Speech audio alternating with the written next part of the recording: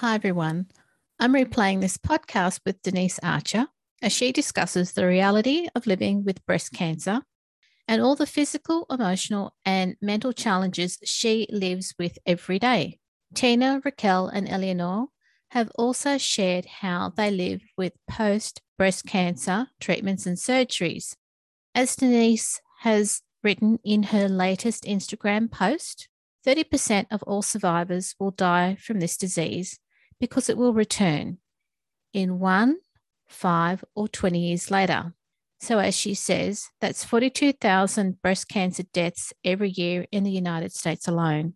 As she also says in her latest Instagram post, cancer treatments cause lymphedema, and the compression arm sleeve that they wear is a great reminder of their cancer survival. So, I'm replaying this podcast because I think it's an important one to put on at the moment. And thank you, Denise, for being on the podcast again. Hi, I'm Maria Thea Harris Velosos, and today is So Over 50 Thursday. Now grab a cuppa and relax with us. So Organised Style podcast acknowledges traditional owners of country throughout Australia. We pay our respects to Aboriginal and Torres Strait Islander cultures and to the elders past, present and emerging. Welcome back to So Over 50 Thursday on So Organised Style podcast. Today is the first part of our breast cancer podcast for So Over 50. Denise Archer came back to talk with us about sewing for a chest with no breasts, but we focused on the very graphic details of her cancer treatments and post-cancer reality. Please skip this podcast as the depth of Denise's cancer details may upset you. Now, this podcast is not medical advice. If you want information about breast cancer treatments or post-surgery choices, contact your oncologist or go to the breast cancer organisations in your country. Part 2 of this breast cancer series features Tina, Bricolage DK, talking about her breast cancer experience, her decisions to keep one breast, and the pattern choices she now uses to live her best life. So let's get back to part 1 of this breast cancer podcast for So Over 50. Welcome back, Denise. Hi, Maria. It's so great to be back. Thank you for coming back again. Well, thank you for inviting me. On your first podcast with us, you did talk about sewing for a chest with no breasts. So my first question to you is, had you always sewn lingerie before? No, I never have. I mean, I did underwear and swimsuits, but I'd never sewn a bra, and my intent was to make a bra, and then I got breast cancer. So I never got the chance. Let me just set some expectations for this interview. I think that's really important because we are discussing cancer. And so inevitably we're going to discuss body and body function. Yeah, I don't want you to feel uncomfortable at all asking me questions. Just go ahead and ask them however you want. Just be as direct as you want. That's fine. Because I'm going to be really direct and honest. Okay. Yeah, this is a great time for learning. But it also depends too, Maria, you know, if this is a family-friendly podcast or if it's going to be an adults-only listening experience. So, because I can go deep in, which a lot of women don't know everything about what happens because it's glossed over. Okay, so Denise, give us the background about how you found that you had breast cancer and then what you had to do next. Okay, so my husband is the one who discovered the lump in my breasts. It was just a spouse thing, you know, he just grabbed my breasts like spouses like to do. And he just asked, well, what is this? And I kept telling him, no, just forget it.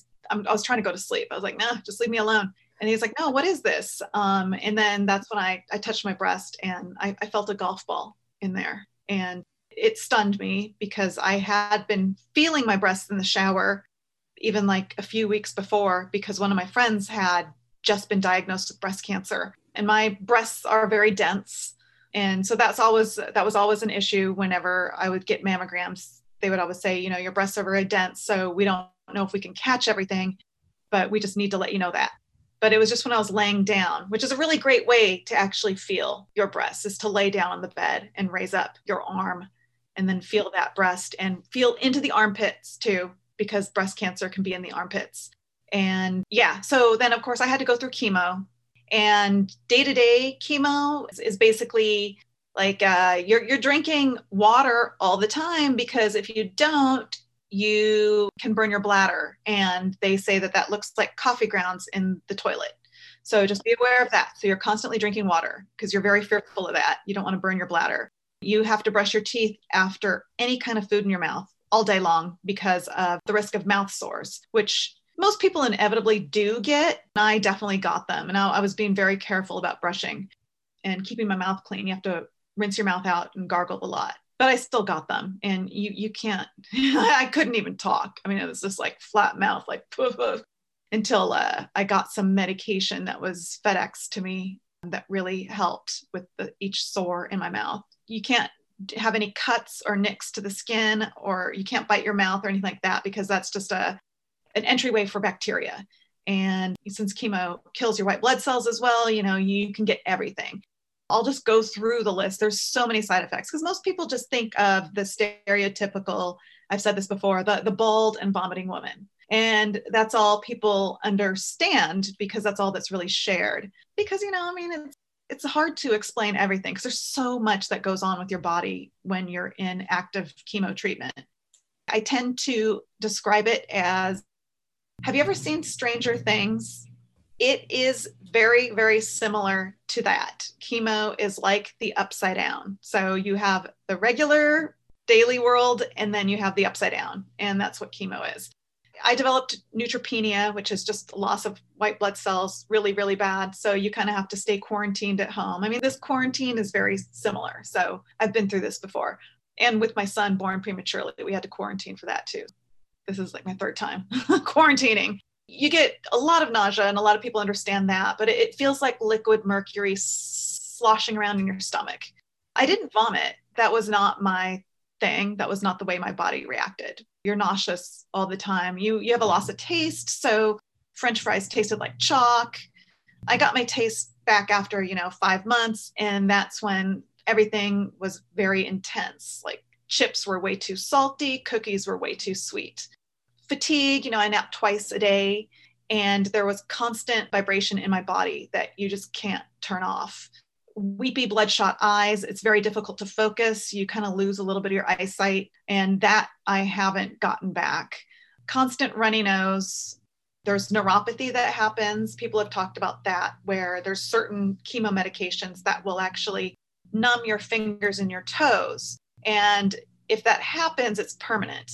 So it's very fearful as somebody who's a maker. It's like the last thing you want is to get neuropathy in your fingers where you're just stumbling around trying to feel things and you can't.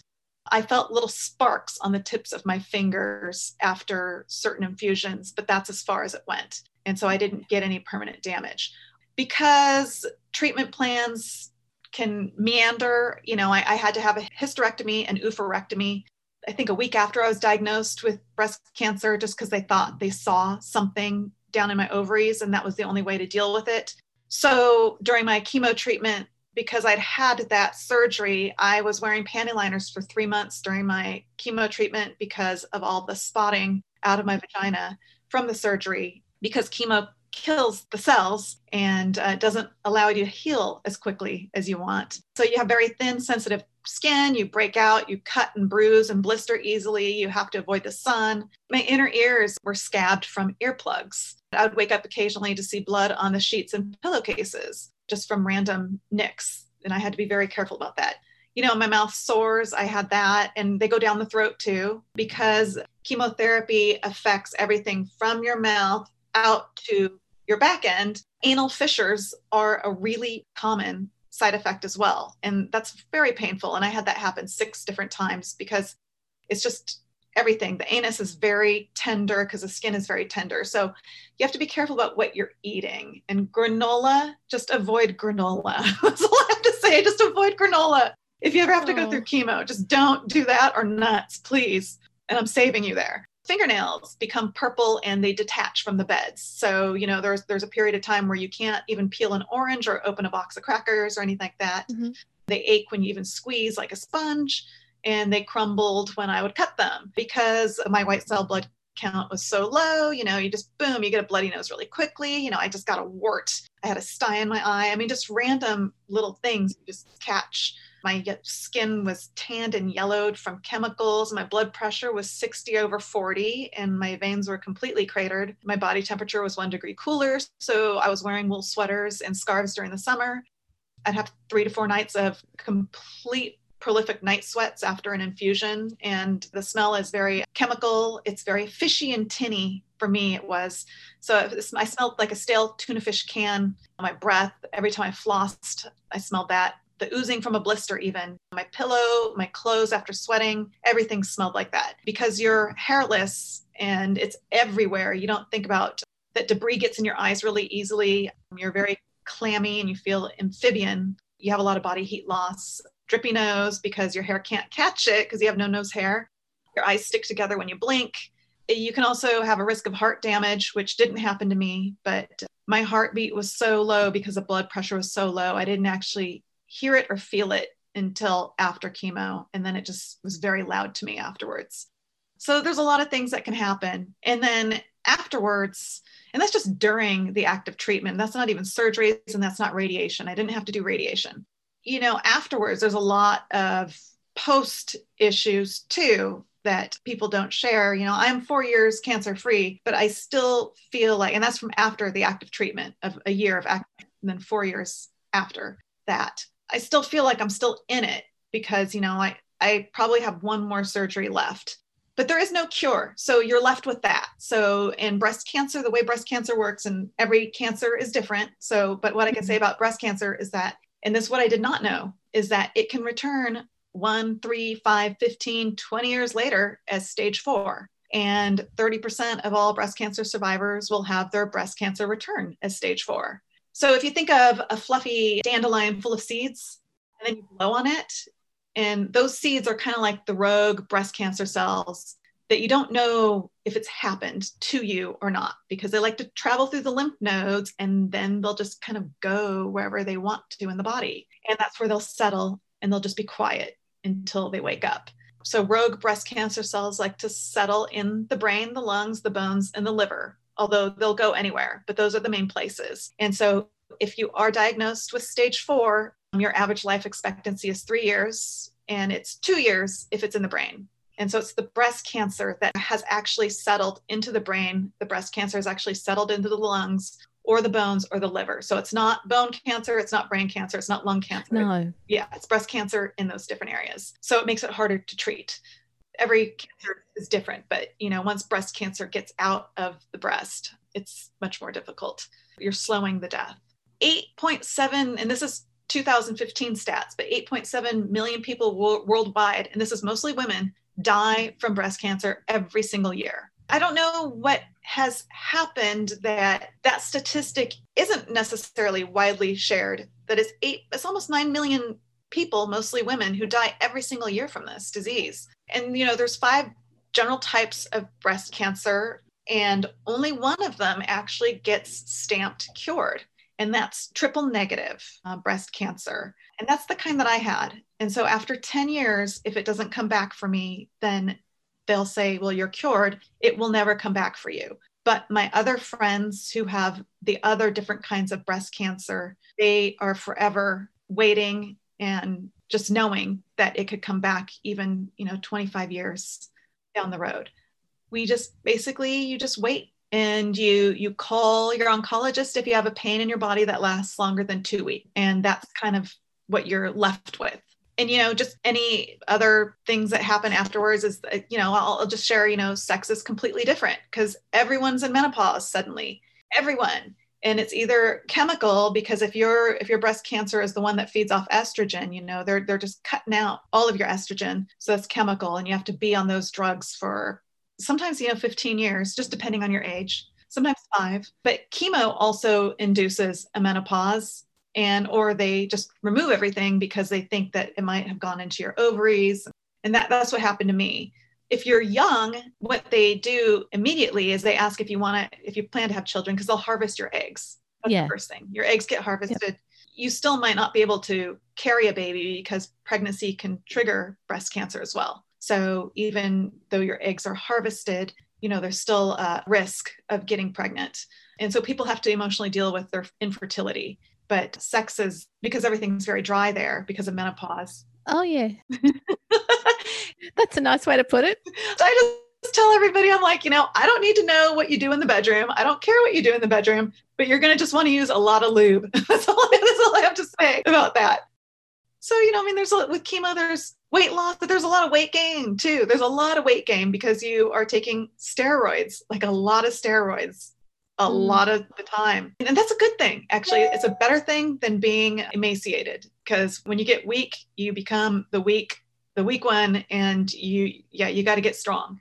So yeah, your body is in constant fluctuation with weight, like, losing weight, gaining weight, and the menopause makes you gain weight in different areas. For me, because everything was removed, I kind of surfed over all the perimenopause stuff. So I've never had a hot flash. I did kind of have some rages, though, that was shocking to me, where I'd get really angry. Yeah, I don't know if that was with steroids or what, but I know that sometimes that can happen. You're bombarded with everything.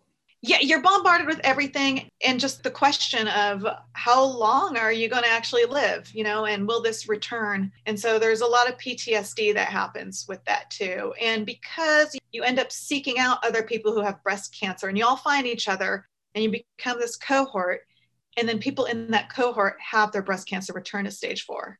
And so then you're also having to deal with accepting that, oh crap, I'm in this spot. This person is now dying. Got to be supportive of that person and be present for that person, while still not feeling comfortable being present for your own mortality and wanting just to kind of move on just for a little bit. It's a little hard. And then the survivor's guilt of the relief that you feel that you're not in that person's position while watching their world change completely and having them to deal with their spouses and their children. It turns you inside out. And then, the doctors will tell you, this is the one thing that you have to do, is they'll all say you have to lose weight. But then, a lot of people are on these medications that make you gain weight, and menopause makes you gain weight. And the reason why people say that you have to lose weight is because breast cancer does feed off of hormones. Certain breast cancers do. And body fat stores hormones. However, there are studies that demonstrate that regardless of your weight, if you exercise for 30 minutes a day, 5 to 6 times a week, you get far more benefits, anti-cancer benefits from that than you do from losing weight. So if anybody ever tells you, if a doctor ever says, well, you have to lose weight, you can also say, well, what about the other option of just exercising? And that can also look very different for different people, just depends on what your bodies are able to do. But if you can somehow get sweaty 5 to 6 times a week with whatever you can do, if it's just even moving your arms, or I don't know, different ways that you can move your body, then you're doing pretty good. At the gym in the morning, there are a lot of women my age and older, and they're there every single morning, 7 days a week, and they go there. And even if it's just to get on the bike, they do that. Yeah. And they're there for each other. And I don't know their backgrounds, but you smile, you say hi, and you're just supportive. Yeah. But they do more than their 30 minutes a day, and they're doing really well. Well, that's great. It helps. And what's really strange is they don't know what it is. They don't know why exercise helps so much, why it has so many anti-cancer benefits. They don't understand that. The scientists are trying to figure it out, because that would be a great anti-cancer pill, but they don't know what it is, but they just know that that's what happens.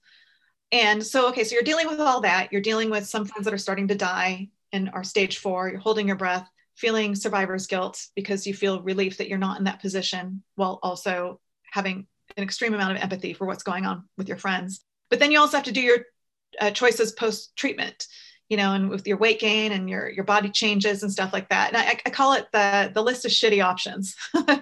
And, it's like, what are you going to decide to do? Are you going to go flat? Are you going to be a uni, which they call themselves unicorn? Are you going to just have the one breast and remove the cancerous one? Are you going to have silicone reconstruction, or are you going to do the deep recon, which is the most intense surgery of all of them? Are you going to get just a lumpectomy? And there's pros and cons with every single choice. What I made was, I thought that reconstruction with just the silicone would be easy, because it's a much easier surgery. I call it the DIEP, but I don't know if it's called DIEP, DIEP. But that reconstruction is pretty intense, but the outcomes, people feel better about it. there are quite a few stages to it as well. Yeah, well, okay. So I can tell you, in my group of breast cancer friends, we've done all of them.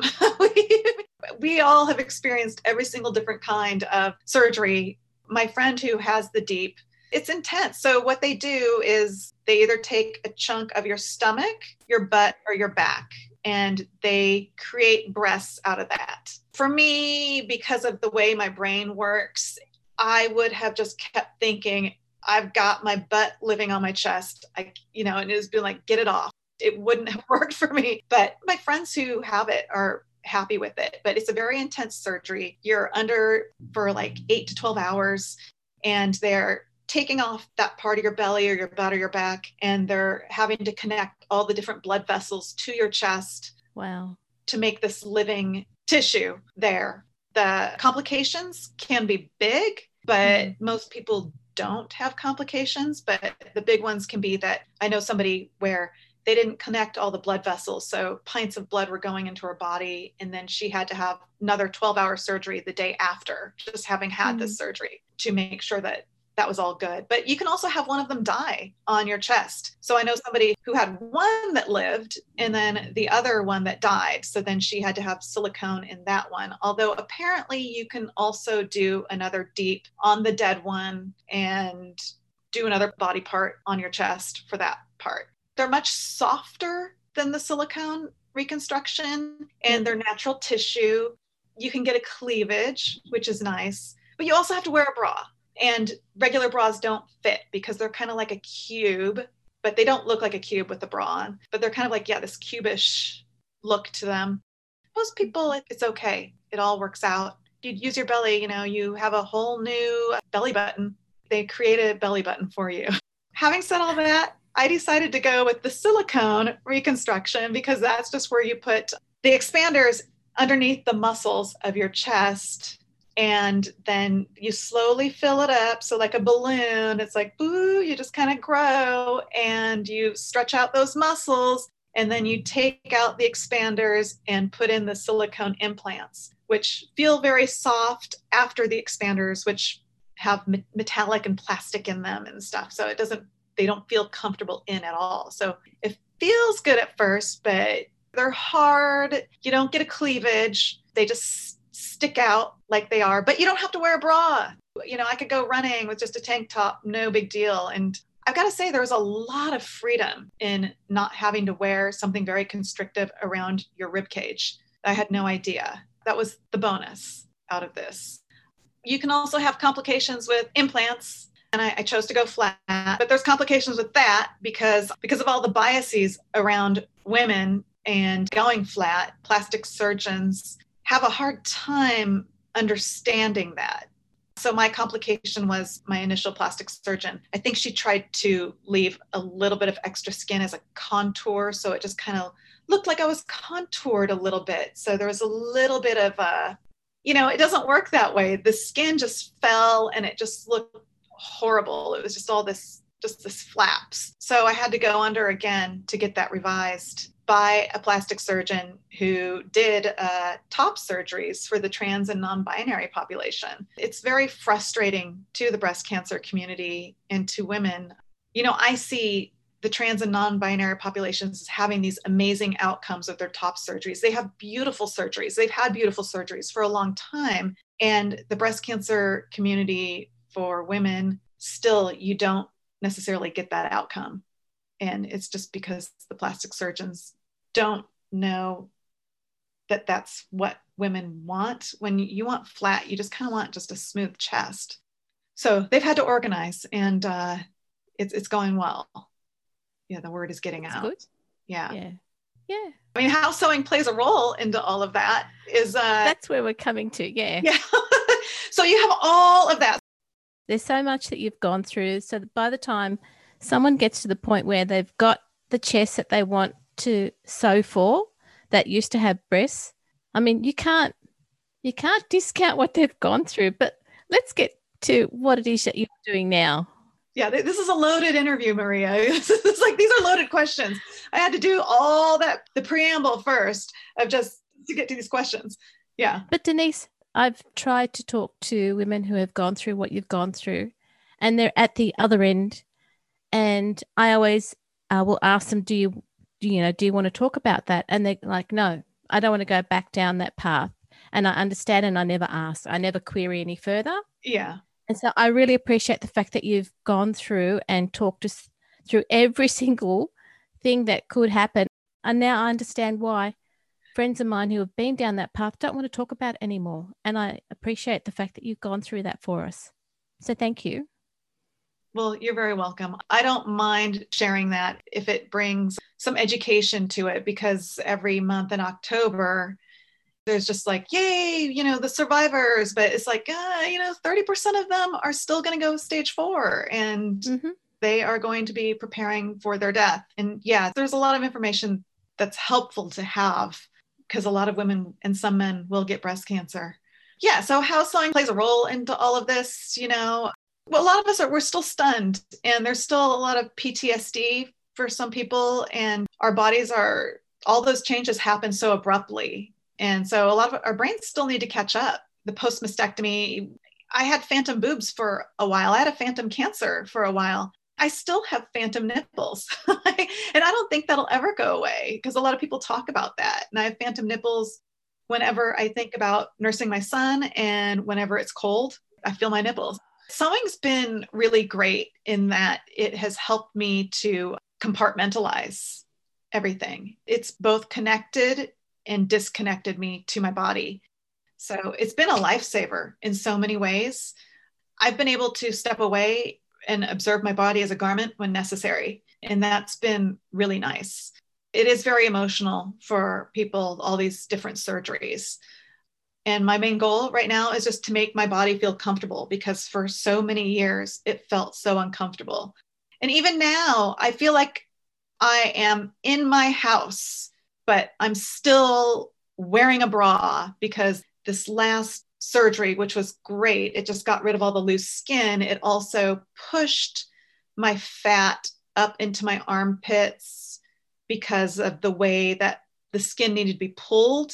So it literally feels like I'm wearing a bra on the sides of my body, and in the way the fat folds underneath there. Even my son was hugging me, and from the back, you can feel these bumps, and he was like, "Ooh, does that feel comfortable?" Like he could feel it. And I was like, "No, not really. It means having another surgery. I will do it. If I could feel like 95% back to just comfort, that's good. I feel like I'm at 90% right now. I would like to be able to take the bra off in my own house." Sewing's allowed me to step back and observe my body from a maker's perspective. I know you were curious about lingerie. Yes, that was one of the things. Well, when you think of lingerie, you think of sexy, however you define that. I do, at least. I was bombarded with those advertisements and those images as a child of, a woman either in a bikini laying over a car, or, the Victoria's Secret models. Those first images that come to mind when you think of lingerie include cleavage, and they typically focus on fertility, the narrow waist and the wide hips. And everybody who goes through breast cancer, doesn't matter what age you are, once you're in menopause, your waist gets thicker. If you've had a mastectomy and have had reconstruction, you're not going to have a cleavage. Even if you have breasts, you will not have that cleavage, and you do miss it. I really did miss it the first couple of years. Like I would see cleavage, I'd be like, oh, I wish I could just have that, but I'm fine with it now. I feel much better flat. And if you have the deep surgery, you've got Franken scars everywhere. I mean, you've got big scars going across your body everywhere, and you can get tattoos for that, but not all women want tattoos. And I understand that. So then you're left with all this scarring. It's like, okay, do I really want to, I don't feel sexy. I want to feel sexy, but I don't. And so you just don't really go towards lingerie. There are some breast cancer bras out there. There's 2 companies, Anna Ono and Make Mary, and they do really soft bras for women post breast cancer. And those fit a lot of different breasts that regular bras don't. I'm still chasing my body, even if it's been 4 years post-treatment. You'd think that'd be enough time, but I'm still chasing it, because I probably will just have that one final surgery. I'm hoping that it's just liposuction just in that area, and it does a really weird mental release where it's like, oh, the bra's off. Well, I hope that happens. Yeah. Then, that relief is something that you can really treasure and feel comfortable again. Yeah. I have some things, though, laundry related, and it really is about comfort, anything comfortable, because my body has been uncomfortable for so long with each of those implants. I didn't realize how uncomfortable they were. And then that first flap surgery that didn't work out, and just all those folds, it just didn't feel like me. And then radiation burns can make the skin tender for years or a lifetime, just depending. And lymph node removal, which everybody has at least one lymph node removed, if not more, because it's just part of the surgery. Whichever lymph nodes are activated in fighting the breast cancer, those are the sentinel lymph nodes that are close to the breast. Those ones are removed. So for me, it was 6 lymph nodes. I could feel it too. Once I realized that I had breast cancer, I could feel, it almost felt like a letdown, like I was nursing and there was a letdown. But I think those are my lymph nodes, like just releasing all the soldiers to try to attack the invasion. Those make your body zing, like you just random zings that happen. It's like, ow, it's like those lymph nodes, like that side of my body is forever tighter too. Like I have to try to stretch my arms, and it's just very tight in that area. But when your skin is itchy from all the surgeries and the scar sites, and worse, and this happens once you get a mastectomy, is that there's itches deep within underneath the muscle and the breast tissue, and you can't reach those itches. They just itch. Can I just create a zipper there so I can open and scratch? Forget about lingerie. Of course, this is going to affect all of your choices in life. So did you then end up rethinking what fabrics you would use, what patterns you felt comfortable wearing now, rather than, you might have wanted to do A, which was a goal to do, and then by the time you get through surgery, it's like, what, forget it. I don't need that anymore. This is what I want to do. Yeah. Well, it's been a lot of what everybody's going through now, which is the quarantine wear. It was a lot of leggings and loose tops, because it was like, what, are my breasts really going to be this way? Like you have the expanders and you go in once a week and they fill them up with 50 cc's of saline, and you just watch your breasts kind of boop, just inflate a little more. And then you get to tell them when to stop. So I could only do 4 of those. And I was like, oh, this is ridiculous. This hurts. And I don't like it. Yeah. So your body is totally changing. And yeah, you don't know where your waist is going to land. It's just like quarantine now, where it's just like everybody's just wearing elastic waisted pants and leggings and loose tops and just comfort. So yeah, knits for me was my thing. Just a lot of knits and just trying to feel comfortable when you're still kind of wounded and healing. Yeah. But I've been wanting to sew corsets. I haven't yet. I just keep waiting until it's like, okay, I'm at 95%. This feels good. I just have to wait for this final surgery just to see where my body is finally at. So what I'm thinking is, the way your body is at the moment, you haven't thought about doing a corset just to get the construction, etc., and get the feel for the fabric that you might want to use as your first go. I'm very, very close. I have corset patterns that I've lined them up, and I'm just like, all right, I'm almost there. I'll get there. I do have a lot of other things to sew in the meantime, so I don't feel too bad for waiting on that. And I will definitely get there. And I'm not even sure right now. I'm thinking, okay, am I going to do it for a flat chest, or am I going to add some sort of silhouette that has breasts in there? Because that'd be kind of fun too, just to play around with your silhouette and stuff. I don't know quite yet, but I have done some seam work just recently, Geneva panties, Julia tank. Oh my gosh, that was so great. Anything that's like a camisole is great to wear. So yeah, I want to sew more of that stuff. I did sew some bralettes from seam work, and that was weird because the restriction around your rib cage, it felt very awkward and it didn't feel comfortable. I'll be curious to try another bralette just for the heck of it and see. So did you choose particular fabrics? For me, fabric hasn't been much of an issue except for knits. Knits was always great just because they moved with a changing body and they felt very comfortable. But as far as fabrics, even wool is fine for me. But some people, like their scars are very sensitive and they'll stay sensitive for life. So that's different. And because I didn't have radiation, I don't have issues with my skin in that area that some people do. Any kind of fabric works for me. I mean, I tend to like the natural fabrics more. Anything. I'll make anything. You liked natural fabrics prior to finding the breast cancer. Yeah, silk. Oh, yeah. Silk has always been my favorite. But I discovered linen afterwards because I just never made anything with linen. And I was like, what? Where has this been hiding? This is amazing. Linen's really nice.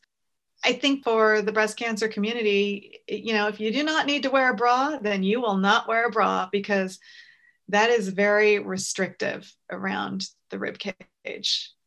The fact that you've gone through all of that to have anything around your rib cage, that's just the area that everything was targeted at. So it doesn't make sense to want to wear it. Or like you would want to wear a bra, but you just couldn't.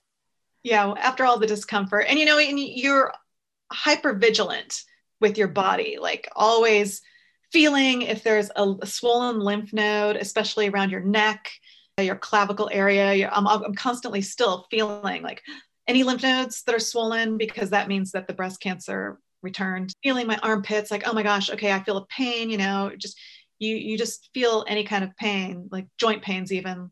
It's like, my elbow is really aching and it's been aching for a long time. Is this just like the quintessential tennis elbow from overuse, or is it the breast cancer that's returned to the bones? So you're constantly thinking that. But as you said, if you have any pain that persists for 2 weeks, up to 2 weeks, then you would ring your oncologist straight away. Yeah. And, at my age, pain lasts a long time, lasts longer than 2 weeks. And I've got to go physical therapy for certain things. I've learned to relax about joint pain, realizing, okay, that's age. And that is not breast cancer returning. And my friends who have to take medications for chemical menopause to stop their estrogen, that's one of the side effects is you're very achy for years, so whether it's 5 years or 15 years or 20 years or whatever, your joints are super creaky and they ache a lot, especially in the morning. But with triple negative, since they don't know much about it, they have no kind of medications post treatment for you. So it's only chemotherapy, which also means that it's the highest mortality rate and it's the hardest to control because they don't know much about it. They only know that after 10 years, it's not going to return. So you do get the cure stamp. Basically, any kind of breast cancer sucks. I mean, people will say, oh, I've got the good one, the one that's the estrogen positive. But yeah, great. You're going to be thinking about that for the rest of your life, whether it's come back or not.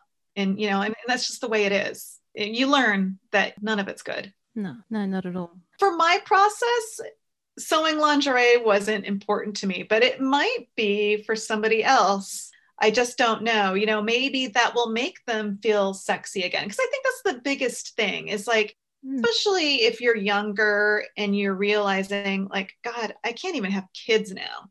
Not only can I not nurse, I can't have children. That's hard. Some women are able to have a baby post breast cancer. And I know it's a little tenuous and people kind of hold their breath because it's like, oh, will the breast cancer come back? And some will be able to nurse if they've saved a breast. The unis can nurse. Or if they've had a lumpectomy, some can nurse afterwards. So it's not a done deal. But the majority of women are grappling with the fact that, yeah, they've removed their breasts, so they will not be able to nurse.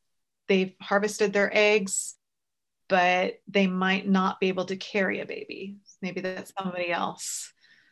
So sexy, sexy. And then we talk about like just sex being very different. What patterns do you focus on using? So you've said knit fabrics, they're the things that you gravitate to now.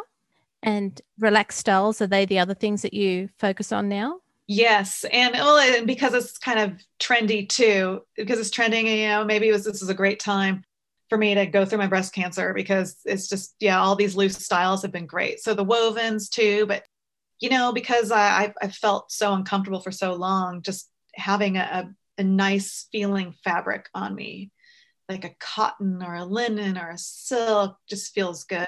Even wool, just warm and cozy.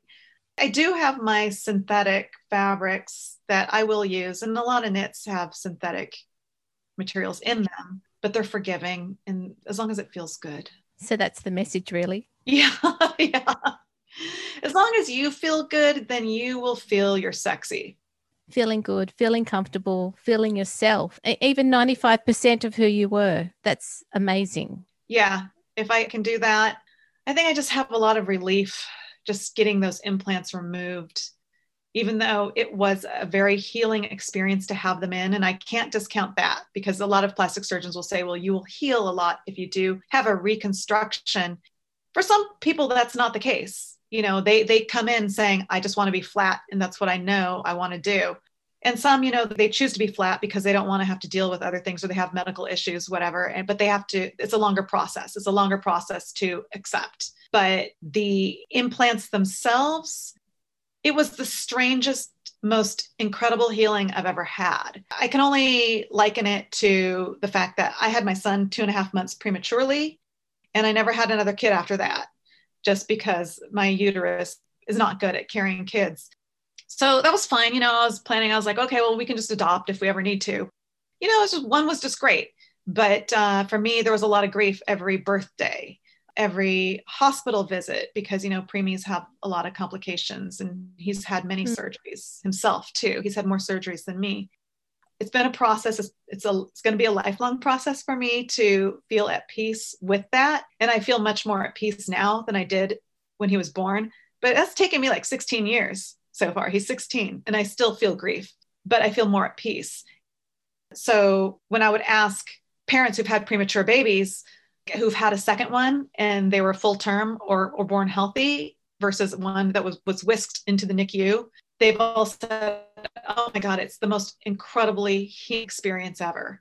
And they're just like, it just put everything into perspective. And I was like, oh my gosh, that's so cool. You know, well, it was not going to be my choice because I knew I'd have another preemie. So I was like, I was done. I was going to do the long road to healing. But they all would just kind of collapse on the chair and just be like, oh, it was so healing. Every time a preemie parent had a full term or a healthy baby afterwards, I'd say, so what did it feel like? What did it feel like? And they'd all say the same thing.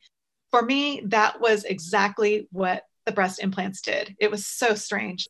It was awesome. They just slowly unwrapped the gauze, and I got to see these breasts on me. And it was like this weight that I didn't even know that was on my shoulders just flew away like butterflies. And it just, this weight that I didn't even realize I had, because one of the choices that I thought about was going flat, but I was like, all right, let's just do boobs. It was an awesome experience. And so it was easy for me to pivot and be like, you know what, I'm going flat now. And I do feel fine with that choice. I accept it. I've been healed. It just took surgeries to get there, which is horrible. And some women, because of health complications, it's a one and done deal, and that's it. So I don't know if you have any other questions for me, Maria. No, I have none other than thank you so much, Denise, for sharing with us your breast cancer journey. This episode of Sew Organised Style podcast for Sew Over 50 was produced by me, Maria Theoharis, with permission of Denise Archer, sound by bensound.com. This podcast is not medical advice. If you want information about breast cancer treatments or post-surgery choices, contact your oncologist or go to the breast cancer organisations in your country. In the next Over 50 podcast, Tina will talk us through her breast cancer experience, why she chose to keep one breast, and the patterns she now has discovered to make her feel more confident with her new life. You can subscribe to Sew Organised Style podcast, spelled with an S, not a Z, on all good podcast apps. Please give us a 5-star rating and review wherever you listen to our podcasts, and become a supporter on our Patreon account. There are over 270 free podcasts, and your support is greatly appreciated. Post any questions or suggestions you have on our Instagram account at Sew Organised Style, or on our website at www.seworganisedstyle.com, or on our Facebook page. We look forward to joining you in your sewing room next time. Stay safe, everyone.